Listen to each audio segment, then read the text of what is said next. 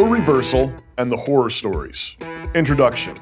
If your social media timeline has been anything like mine over the last couple of weeks, you've seen some horror stories going around about what the reversal of Roe will mean for women in difficult situations. One story I saw described a woman being forced to carry a child to term with a rare genetic defect causing it to have seizures every few minutes. The story was meant to illustrate the necessity, apparently, of abortion in at least some medically necessary situations. Medical necessity in quotations. And how could you be so cruel? First off, the horror stories seem a bit premature. I'm reliably told that New York and California are still offering abortions up to birth for whatever ails you. Sure, you might have to make a drive or take a flight, but the point is that the reversal of Roe did not end abortion in this land or make it impossible to get an abortion. And many large corporations are lining up to fully fund your abortion travel expenses. So I'm thinking abortion will still be largely accessible for those determined to go through with it. In 12 or 13 states, it is in the process of being made illegal, but that is hardly the end of abortion in America. My story. But second, and to the point of this post, as long as we are telling our stories, I thought I should tell mine. My daughter was born 14 years ago. She was a twin, and her twin sister died before they were born. When we went in for our 20-week ultrasound, we were told that one of our babies had died, and the other did not look healthy. We spent a long day in the hospital talking to fetal specialists, looking at multiple ultrasounds, and being told that it did not look good for our remaining living daughter. The maternal fetal specialist doctor told us that whatever had killed the one twin was probably in the process of doing the same to our living daughter. He then asked us if abortion was an option for us. We said no. He then went into further explanations of our living daughter's condition. We were told that she had experienced significant in-uterine growth retardation, IUGR, which meant that she was measuring several weeks smaller than usual for her gestation age. Again, he emphasized that she was probably in the process of dying just like her twin. We were also told that she had high chances of Down syndrome, cytomegalovirus, and other scary chromosomal and genetic defects and disorders, and he asked again, "You mean to tell me that if your daughter is suffering from one of these diseases or disorders and will most likely die or will be born with significant defects, you still wouldn't consider abortion?" We assured him that we would not. After he left, a nurse came in with a bunch of paperwork for genetic testing. We started filling it out, sort of in a daze over everything happening. When she came back in, I asked her what it was all for, and she repeated the litany of disorders and diseases that the ultrasounds were suggesting our daughter might have. They would run tests on her blood. None of the tests would be conclusive. They would bring back percentages of likelihood of diagnosis. So I asked, if she has any of the diseases or disorders, could they do anything about it? No, the nurse replied. I smiled and said that we wouldn't be getting any of the tests that could only tell us a percentage of possibility for something we could do nothing about until after birth, except kill our baby. We went home. We returned a week or two later to see a fetal heart specialist. He performed a special heart ultrasound, and we watched our daughter wiggling around on a big screen for about 45 minutes. The heart specialist concluded his analysis by telling us that she had a healthy heart. No need to see him again. Our maternal fetal specialist came back into the room and once more reviewed the many possible and probable diseases and defects our daughter had. He asked us again if we would consider abortion. Again, we insisted that there was no way we would consider abortion. At this point, after we left that appointment, we asked our regular OBGYN if we could stop seeing a maternal fetal specialist. We didn't find him particularly encouraging. Our OBGYN told us we still needed to see a specialist, but he agreed to refer us to a different one. Upon referral, we had a much different experience. The new maternal fetal specialist was a Christian doctor who never mentioned abortion to us. However, even with the new specialist, the information roller coaster was not over.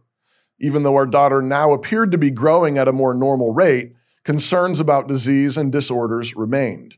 We continued having ultrasounds almost every week.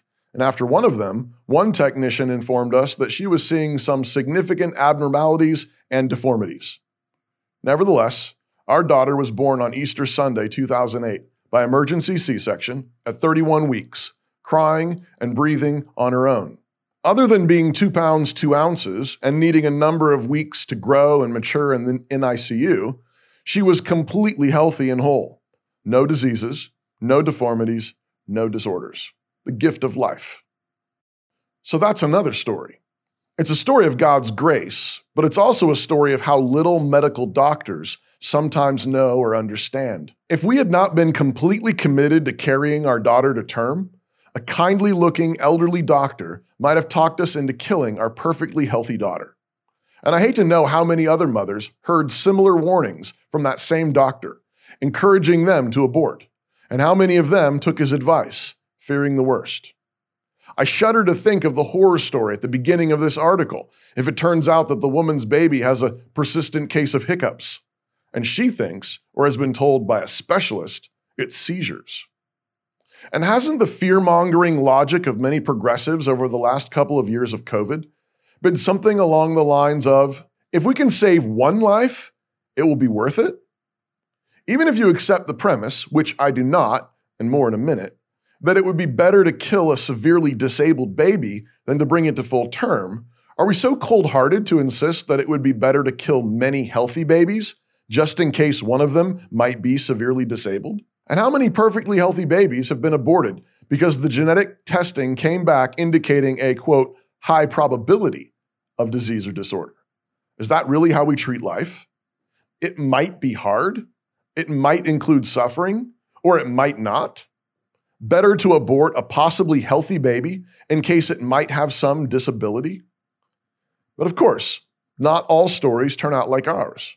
There are many children with diseases and disorders. Some die in the womb. Some die just after birth. But this is the difference between a Christian view of human life and a non-Christian view. Christians believe that every human life is made in God's image. This means until or unless God gives express permission to take the life that bears his image, we are duty-bound to receive it as a gift from him. And we are not in charge of that decision. Human beings are not animals. It is perfectly acceptable to put down an animal, to put it out of its misery, but God is the sovereign Lord of human life because it bears his image. From conception to natural death, God gives life and God takes it back at his pleasure. Who are we to say that is enough of that gift? Who are we to say that we will not receive the gift of life that proclaims the living God, however disabled or handicapped? My wife and I have never had to receive a child born with severe defects or disease, but we have walked alongside a number of families who have. And in our experience, not a single one of them has regretted the difficult journey they walked. Some of them lost their child before they were born. Some spent days or weeks with their child before they died. Some have cared for their disabled children into adulthood. In Christ, every single life is a gift, and some of the most challenging ones are the greatest gifts. There's a section of the cemetery here in Moscow where all the children are buried, and I can walk down a particular section recognizing many names. I've said before that at the resurrection, there will be a glorious party and reunion there. One of the markers in that section of the cemetery is my own son, Justice, who died around 20 weeks from unknown causes. I remember when he was born. He was small, of course, but he was a perfectly normal-looking baby boy. We still have his little hand and footprints from the hospital from the day he was stillborn. It was certainly hard to see the ultrasound technician's worried face as she left the room, as we began to wonder, and then the doctor's confirmation that there was no heartbeat, and then going to the hospital to give birth to a child we would never get to watch grow up. It was a painful and difficult delivery, but it was absolutely worth it. Holding my son in my arms, a strange feeling surged through me, one I wasn't expecting, a sense of pride. This is my son. God gave him to me for 20 weeks, and then God took him home.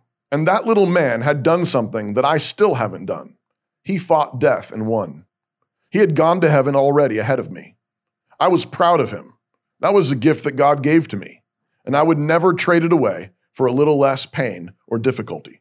When my father-in-law died of cancer a few years ago, another related lesson was impressed upon me. My father-in-law was one of those classic granddads, the kind that takes grandkids fishing, tells you stories about the Civil War, and would take you on car trips to see a national park or some other natural or historic site. But after he got cancer, all of that changed. And after a number of rounds of chemotherapy, he was not the same active man he had been. He remained cheerful and courageous through it all, but it just wasn't the same. And yet, the lesson I will always remember from those days is the certainty that what my kids most needed was to watch their granddad go through that trial. This was the greatest fishing trip, the best war story, the most scenic trip of all. It was the adventure of watching him face death in faith and win. And so even as he suffered, he was giving to all of us through the life he was given. Conclusion. I know that for a non-Christian, these stories perhaps change little. And that is because the central crux of the issue is the cross and resurrection of Jesus. In the cross, God allowed the most awful thing to happen. He allowed evil to heap on top of his beloved Son. He laid on him the iniquity of us all. Jesus suffered horrifically for hours, bleeding out, excruciating pain, suffocating, stripped naked before a mocking crowd. But in that horrific suffering, God was taking away the sins of his people. By his stripes, we are healed. And the point is this: if God is determined to swallow up all death through the suffering of his Son, how much more can we trust him to give us glimpses of that victory over death in the darkest moments of our lives? If God is good, if he is the God who has determined to destroy death and wipe away every tear, and he is, we can trust him to tell our stories and every story perfectly. He knows what he is doing. He's not careless. He is not absent. He is with us. And he is the resurrection and the life. Those who sow their tears in the Lord always reap with shouts of joy. So place your trust in him. Thanks for watching. I want to let you know that the 4th season of Doug Wilson's Man Rampant is here, only on Canon Plus.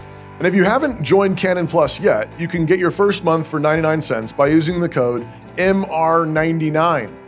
In one episode, entitled No Mere Marriage, Pastor Wilson and I discuss what it looks like to confess sin in the family, what biblical submission looks like, and the potency of true fellowship.